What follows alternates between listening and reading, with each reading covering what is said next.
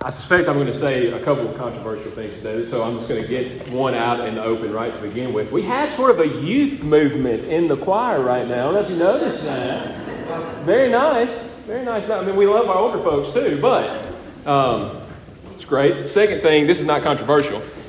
So just as we prepare, the session, and I meant to announce this in our announcements, but they have agreed that this is something that we need, and so this is for your benefit. There will be an elder in the back, as there always is, but there will also be one here at the front at the end of the service.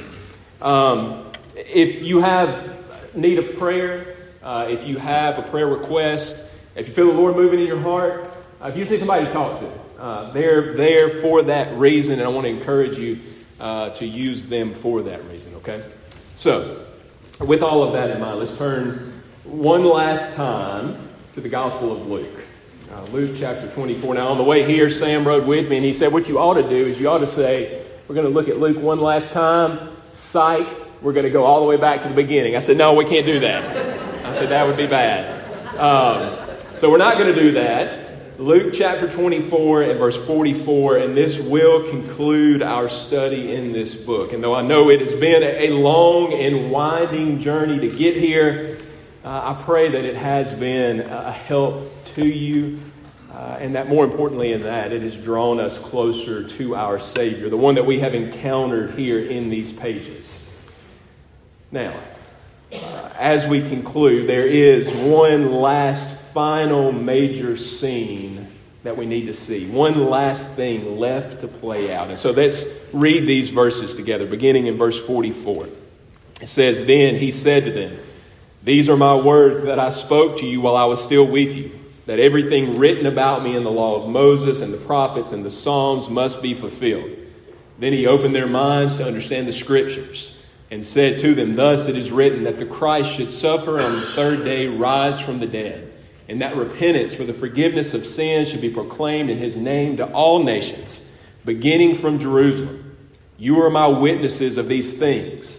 And behold, I am sending the promise of my Father upon you, but stay in the city until you are clothed with power from on high.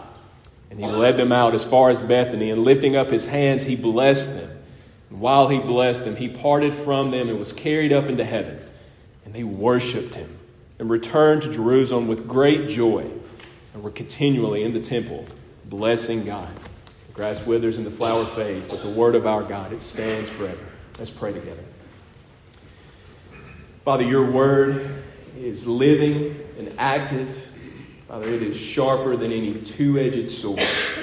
And so we pray this morning that it, through the work of your Spirit, might lay us bare, exposing the thoughts and the intentions of our hearts, and that it might lead us to our ascended, reigning Savior, the King of Kings and the Lord of Lords, Jesus Christ, your Son and our Lord. We ask it in his name and for your glory. Amen. Well, it often seems that a person's final words, whether it be the ones that they give before they leave the house, or whether it be the ones that they give before they take their final breath, those final words, they have a significance. They have a meaning that seems to endure far longer than maybe normal and everyday speech would. This is particularly true in literature. You read of people's final words very often. But for instance, at the Super Bowl party, week before last, several of us were discussing Christian martyrs. And if you've read any literature on Christian martyrs, usually, I'm sure they had many wonderful things to say in their lives. Many of those words are recorded. But the thing that they are usually most known for are their final words. Words like, bring on the fire that will soon consume them, or unleash the wild beast that will soon eat them, right? These words of bravery, of great strength before certain death. That's the things that usually stand. On a much lighter note, men, all of us understand that if our wives tell us to do something before they leave the house, that unless we want to be a martyr of a different sort, we better do those things, right? Words have authority. Final words are important. Even important enough in some instances, to direct and to shape the course of our lives. And that's certainly true as we come to these words of Jesus here in Luke chapter 24. Now, to be sure, we all recognize that these are not truly Jesus' final words to his people or even to these disciples.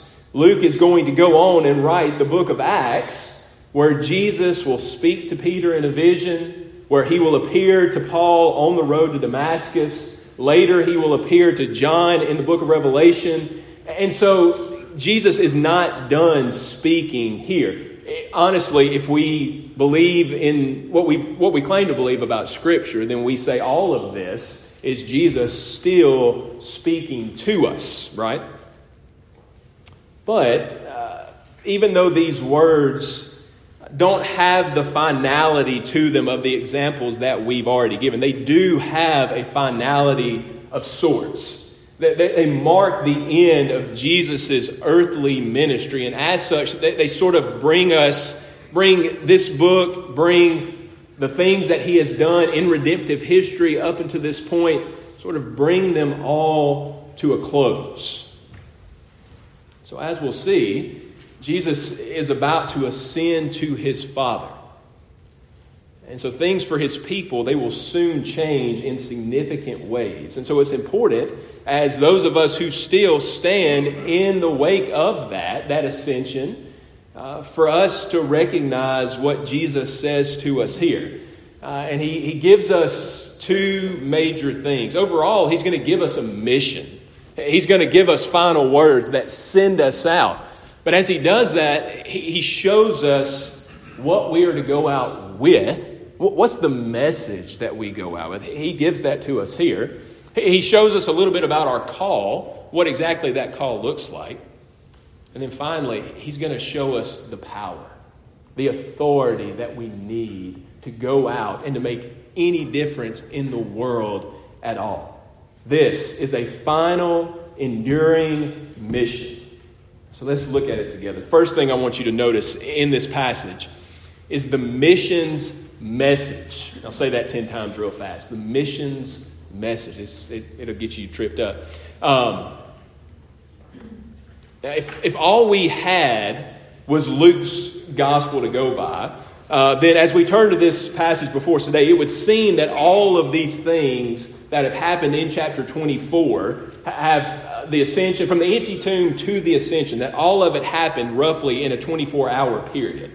That it all happened on that first Easter day. And much of what Luke has recorded for us did happen there, but we know from other biblical accounts, we know that actually from Luke himself in Acts chapter 1 and in verse 3, that all of this occurred over a 40-day period, that Jesus was resurrected, that he was with his disciples for 40 days.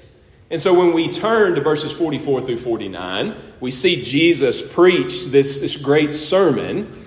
It could be just a summary of what he taught over the course of those 40 days, right? It could be that they are just summarizing, Luke is for us, the message that the resurrected Lord brought to his people. It could be that this is an actual sermon that Jesus preached to them. And I think the answer to us is yes. I think it's probably both of those things. I think it's a specific sermon that summarized all that Jesus said. But what it actually is, I said all of that to say this, is that it is a message of final things. It is a message that Jesus is trying to push across to his disciples, the things that they really need to grasp. And it's from that message that we recognize the message of our mission, the message that we must take out. And there's three things I want you to notice about the sermon that Jesus preaches here, okay? So this is, I didn't get our sheets printed out today, I'm sorry, but this is point one, sub-point one here, okay? Notice the message that Jesus preaches here is based in the Word. It's based in the Word, verses 44 through 45. It says, "These are my words that I spoke to you while I was still with you, that everything written about me," and here's that little saying again that we've seen over and over again in chapter 24, things written about me in the law of Moses and the prophets and the Psalms, So the whole Old Testament, every bit of it, all of it must be fulfilled. Then he opened their minds to understand the Scriptures.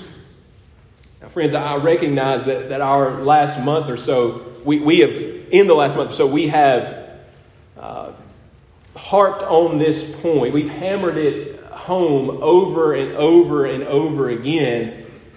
But it's one we cannot overemphasize enough. All Jesus did, the whole of his work, the whole course of his life and ministry, was in fulfillment of Scripture. In other words, all that happened, all that he had done, none of it happened by chance. None of it was random. None of it happened as a last-second effort by God to set things right. Almost like he's up there kind of wringing his hands, and now he says, well, I guess I better do this. I guess I better send my son if I'm going to save these people. No, this was his plan from the very beginning. All of it happened according to the predetermined plan of God, a plan set forth now for us in the pages of Scripture. Again, from Moses to the prophets and the Psalms. All of it is revealing God's purposes. It's all the message. It's all biblical. Again, that's really important.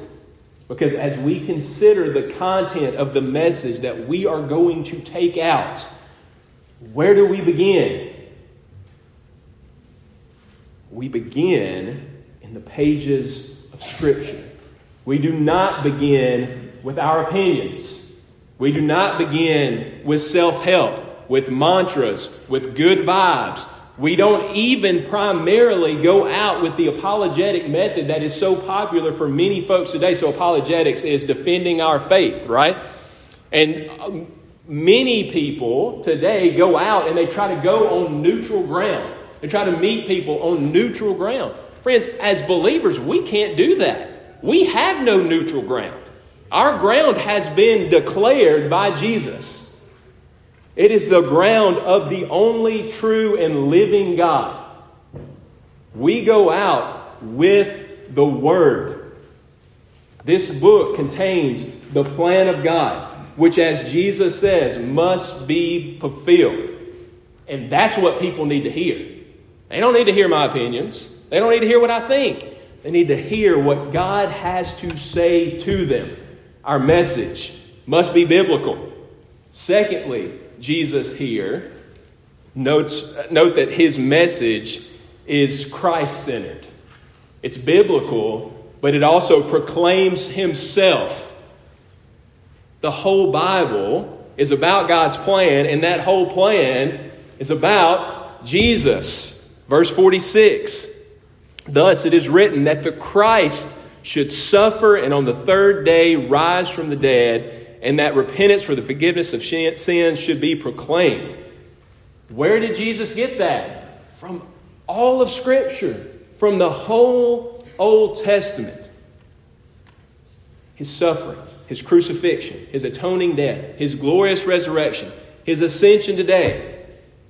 All of it is in the pages. That's what we go out. Jesus taught his disciples.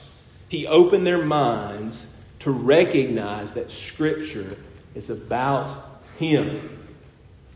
Again, friends, this is important. When we go out, who do we proclaim? We take the Bible, we take God's Word. We proclaim Jesus. We don't go out in our own wisdom. We don't go out and address good issues, but issues that people seem to be so concerned about. Issues like equity and peace, and we don't primarily address those issues. What we address is their need for a Savior. And if they have a Savior, equity and peace and justice will take care of itself. Because he will take care of it, right? What people's hearts need is to be reconciled to God. And how can they have that reconciliation? Only in Christ Jesus.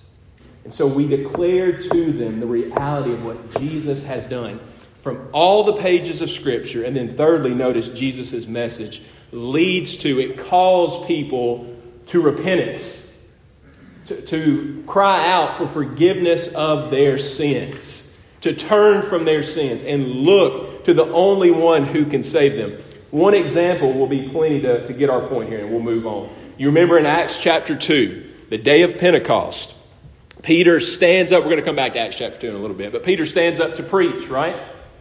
And he preaches this sermon. And what's the content of that sermon? First, it's biblical, right? He goes to the Old Testament and he shows them how all of redemptive history has led to this point. All of Israel's history has led to this point.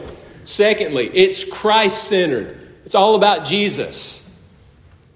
And he says to them, this Jesus, whom you crucified according to the foreknowledge and definite plan of God. And they say, what do we do? And what does Peter say to them? Repent and be baptized for the forgiveness of your sins. Repent. Our message leads people. We call people to repentance. That begins with us, begins with our own hearts.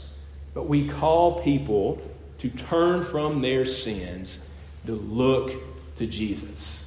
So it's the word we take out, it's Christ we declare, and it's repentance that we call people to. It's the message of our mission. Secondly, in this passage, I want you to notice the mission's call. And it's the second half of verse 47 into verse 48. And honestly, it would seem that we probably should have started here. And we could have done that, but it would have messed up the flow of the text, so I didn't do that. But we've already discussed the call in our first point sort of over and over and over again. But I want you to notice two things about the call here, okay? The first one, notice that the call is an active call. What are we to do? We are to proclaim, right? In Matthew 28 at the top of your bulletin, Jesus there says, go and make disciples, right? Go. It's an active call. Now, I want to be careful here, particularly with Matthew 28, because there is much debate about that passage, particularly on this point. As it is normally translated, we often get the sense that going involves leaving. Going to another country, doing something different. And maybe it does involve that. We don't want to minimize that in any way. That is missions on the grand scale, as Mr. Rodney shows us and Bradley has today. So to be sure, that's in view here. But others have suggested, due to participles and imperatives and Greek grammar, that maybe that verse would be better translated as you are going. And the idea would be that wherever you go, kind of a Deuteronomy 6 issue, right? As you walk along the road, as you go to your home, wherever you are, we are to be taking the mission out with us. Now that's true too. Both of those things. I think, again, the answer here is yes. We have to support and we have to send people to foreign nations. But what's our call for all of us who are still here right now? Do we kick our feet up and say, well, I'm glad they're taking care of that in China or wherever? No. It's a call to us as the church, as the local body here, even now. We are to go out with the word. We all have that obligation, whether it's at work or whether it's in our home, as Ben said. That's why Peter says in 1 Peter 3:15, be ready to give an account of the hope that is in you. That is a missions call. Be ready to tell people about what Jesus has done for you. Also, notice about the call here, not only it's also a universal call. It's an all-encompassing call. Who are we to go to? The nations. Now, there's so much to say here. Maybe Sam was right. Maybe we should have extended Luke out for a little while, but we're not going to do that. So much to say here, and we don't have time to do it right now. But it's worth noting that the fulfillment of this part, that this part is fulfillment of Old Testament scriptures. In the Old Testament, nations came to Israel to see God's glory. But in a passage like Psalm 98:2, we see that eventually the message would go out to the Gentiles, that it would go out to all the nations, that all nations would see God's glory. Here, Jesus is fulfilling that. No longer do people just come to us, but we go out. So that in the book of Revelation, who is it that stands before the throne of God to worship Him? It is people from every tongue and tribe and nation. They all bow before the King. And so our call is to go to Pakistan and to Turkey and to China and to South America and to Africa and to France and to the U.S. and to our homes and to our workplaces. It is to go with the good news that is for everyone. You know, often children's songs are simple, but they get it right. Jesus loves the little children. All the children of the world, red and yellow, black and white, they are precious in His sight. Jesus loves the little children of the world. We need to take that to heart. We need to go out with that message. It's precious because it's a message that's for you and I. Friends, let me say this to you. If you think heaven, you know, last week I asked you, what do you think heaven's going to be like? If you think that heaven is going to be just this homogeneous blob of humanity, that we're all going to look alike, and we're all going to talk alike, and we're all going to say the same things, that we're exclusively going to sing songs from the Trinity hymnal or from the Bible songs, even though those are the Psalms, so we will sing those. And we'll sing songs from the Trinity. But if you think that's all we're going to do, then you're going to be in for a rude awakening. Because praise Him, our brothers from China are going to be there, and from Iran, and from Africa, and from all different cultures. They're going to be there with their cultural perspectives, redeemed cultural perspectives to be sure, but they're all going to be there. And all of it will serve to glorify our great King. Thank God it's going to be that way. It won't just be me all the time with my own thoughts and my own songs. There'll be variety. There'll be people from every tongue, tribe, and nation worshiping the King. That's a reason to say amen. I'm not going to ask you to do that, but that's a reason to say it. So, our call is one to go out. It's an active call. To go out with foreign missions, to go out in our local places and to proclaim to all people, all nations, the truth of what Jesus has done. So we've seen the missions message, we've seen the missions call, and then thirdly and finally, I want you to notice the missions power. Missions power. Now you read a passage like this, we say all of these great things about missions, but if we're honest, we have to stop and say, am I able to do this? Am I equipped to do this? That's often the question that we have when we come to missions, right?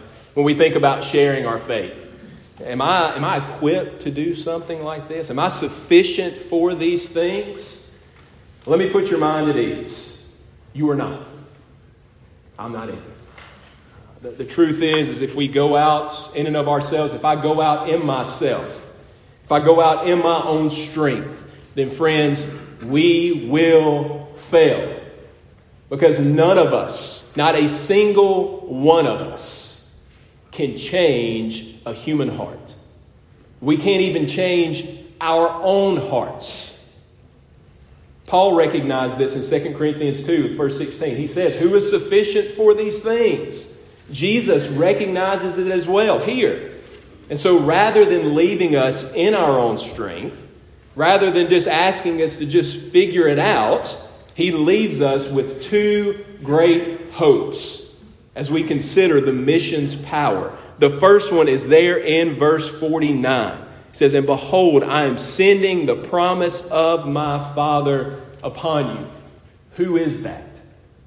That is the Holy Spirit, a helper, a comforter. It is Christ's Spirit who is the only one who can change human hearts. Again, Acts 2. We talked about this in my class at Megalife this week with the little girls.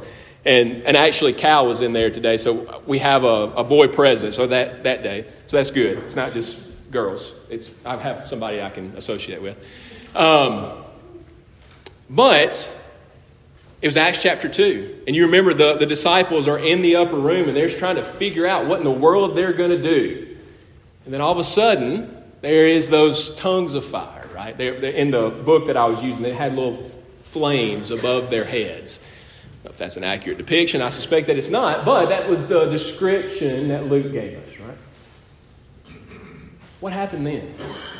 No longer were these men scared, kind of wimpy, cowering disciples any longer. Instead, Peter stands up and he preaches, and 3,000 people come to faith. What about Acts chapter 4? You remember Peter and John have healed the lame man, and the Pharisees and the Sanhedrin, they want to know how they've done this. And they bring them before the judges. And they say, you have to denounce Jesus, basically. And Peter, this one who had just denied Jesus not that long ago, he stands up and he says, men, if you want to know how this man was healed, I'll tell you. It was by the work of Jesus. If you want us to denounce him, we can't do it. Now, what's happened to Peter? The Holy Spirit has happened to Peter. The power of God now resides in him. The Holy Spirit is at work in his life through Peter. And friends, that same Holy Spirit is still alive and working in you and I today. It's the same Holy Spirit. Now, does he always work in the same way that he did then? No. But he is still the same Spirit. The same power is alive. And I hope you listen to the stories that Rodney and others tell when they get up here. Tales of people seeing a Savior in the rubble of a great earthquake. Tales of Pakistan where there are more ARPs there than there are in the United States. Tales of what God is doing in these places where we would say, God, how? How are you doing? How is not human strength. This is not human wisdom. This is the Holy Spirit pleased to move, pleased to work in the lives of these that God has called. He, the Holy Spirit, is the source of our power as we go out. But notice finally that He is not the only source of our power. We have one last thing to see here. We have an ascended, reigning Savior. Verse 50, Jesus blesses the disciples, and then in verse 51, He ascends into heaven. Now, I would submit to you that this is an aspect of Christ's work, of His glorification, that we don't spend nearly enough time on, that we don't consider nearly enough, okay? Because if we had our minds and our hearts wrapped around this truth, that Jesus reigns, our lives would be a lot less stressful. They would be a lot more directed, a lot more pointed. There's several things, and I'm just going to list these. We're not going to talk about them. I'm just going to list them. Several implications of the ascension. Because Jesus is ascended, we have forgiveness of sins. He is our advocate, pleading our case. We have the answer to our prayers because He intercedes on our behalf at God's right hand. We know that God is closer to us. Christ is closer to us than He has ever been. Even in Luke 24 when He was physically present. Because now the Holy Spirit lives within us. We have the promise, the assurance of our own exaltation here because He is our forerunner, preparing the way for us. And we have the guarantee of the effectiveness of our evangelism, the power of the Holy Spirit living in us.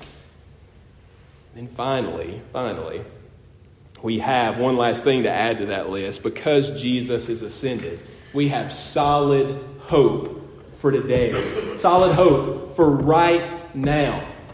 We say it in the Apostles' Creed. From there, he will come to judge the living and the dead. Jesus reigns, and the Father is subjecting all things to the rule of the Son. All things are being placed under his feet. The ascension is the guarantee that that is true, that that will happen. Our Savior, our advocate, our victor is at God's right hand, praying for you, praying for me. When my prayers don't seem like they're getting past the ceiling, when I don't know how to pray, when all I can do is cry out, he takes those prayers and he presents them to the Father. He makes them worthy to go before God. He advocates for the forgiveness of our sins, because that's who is seated there. That's who has your best interest at heart, and that's who will reign ever and ever. That's the power.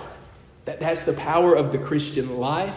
That's the power of the mission that is before us. The Holy Spirit is alive in our hearts, and our Savior reigns, and he will not be moved. Should the earth fall into the heart of the sea, he will not be moved. So we have this final enduring mission to go out and to take the gospel with us, to present it to every tongue, tribe, and nation. And we pray that through God's power, it would lead to repentance. It would lead to many bowing and declaring the truth of who King Jesus is. And so there we are. The end of Luke's gospel, the end of some 2.5 years. And I've been thinking this week how we might sum all this up in a nice way, or how we might put a bow on it. And I think the way to do it is to simply follow the disciples' witness here in verses 52 and 53. Like them, we have seen Jesus' life unfold before us. We have seen his incarnation. We have seen his grace and mercy towards sinners like us. We've seen his crucifixion, his death, his burial, his glorious resurrection, and now we have seen his ascension. What should we do? We'll see verse 52. And they worshiped him. And they returned to Jerusalem with great joy, and were continually in the temple blessing God together. Friends, if we take nothing else away from this, let's take that away. What's our call here? Let's go and let's worship our King. Let's with joy bless this one who has given himself for us as we pray together. Father, we do rejoice in your word to us. We rejoice in your love, your work through Christ that you have shown to us. And Father, we pray that as we try to put all of that in perspective, that you would make us a worshiping people. Lord, that is the only obvious response to all of these things, is to bow down and to glorify you. And yet, Lord, you also have given us this great call to go out into the world.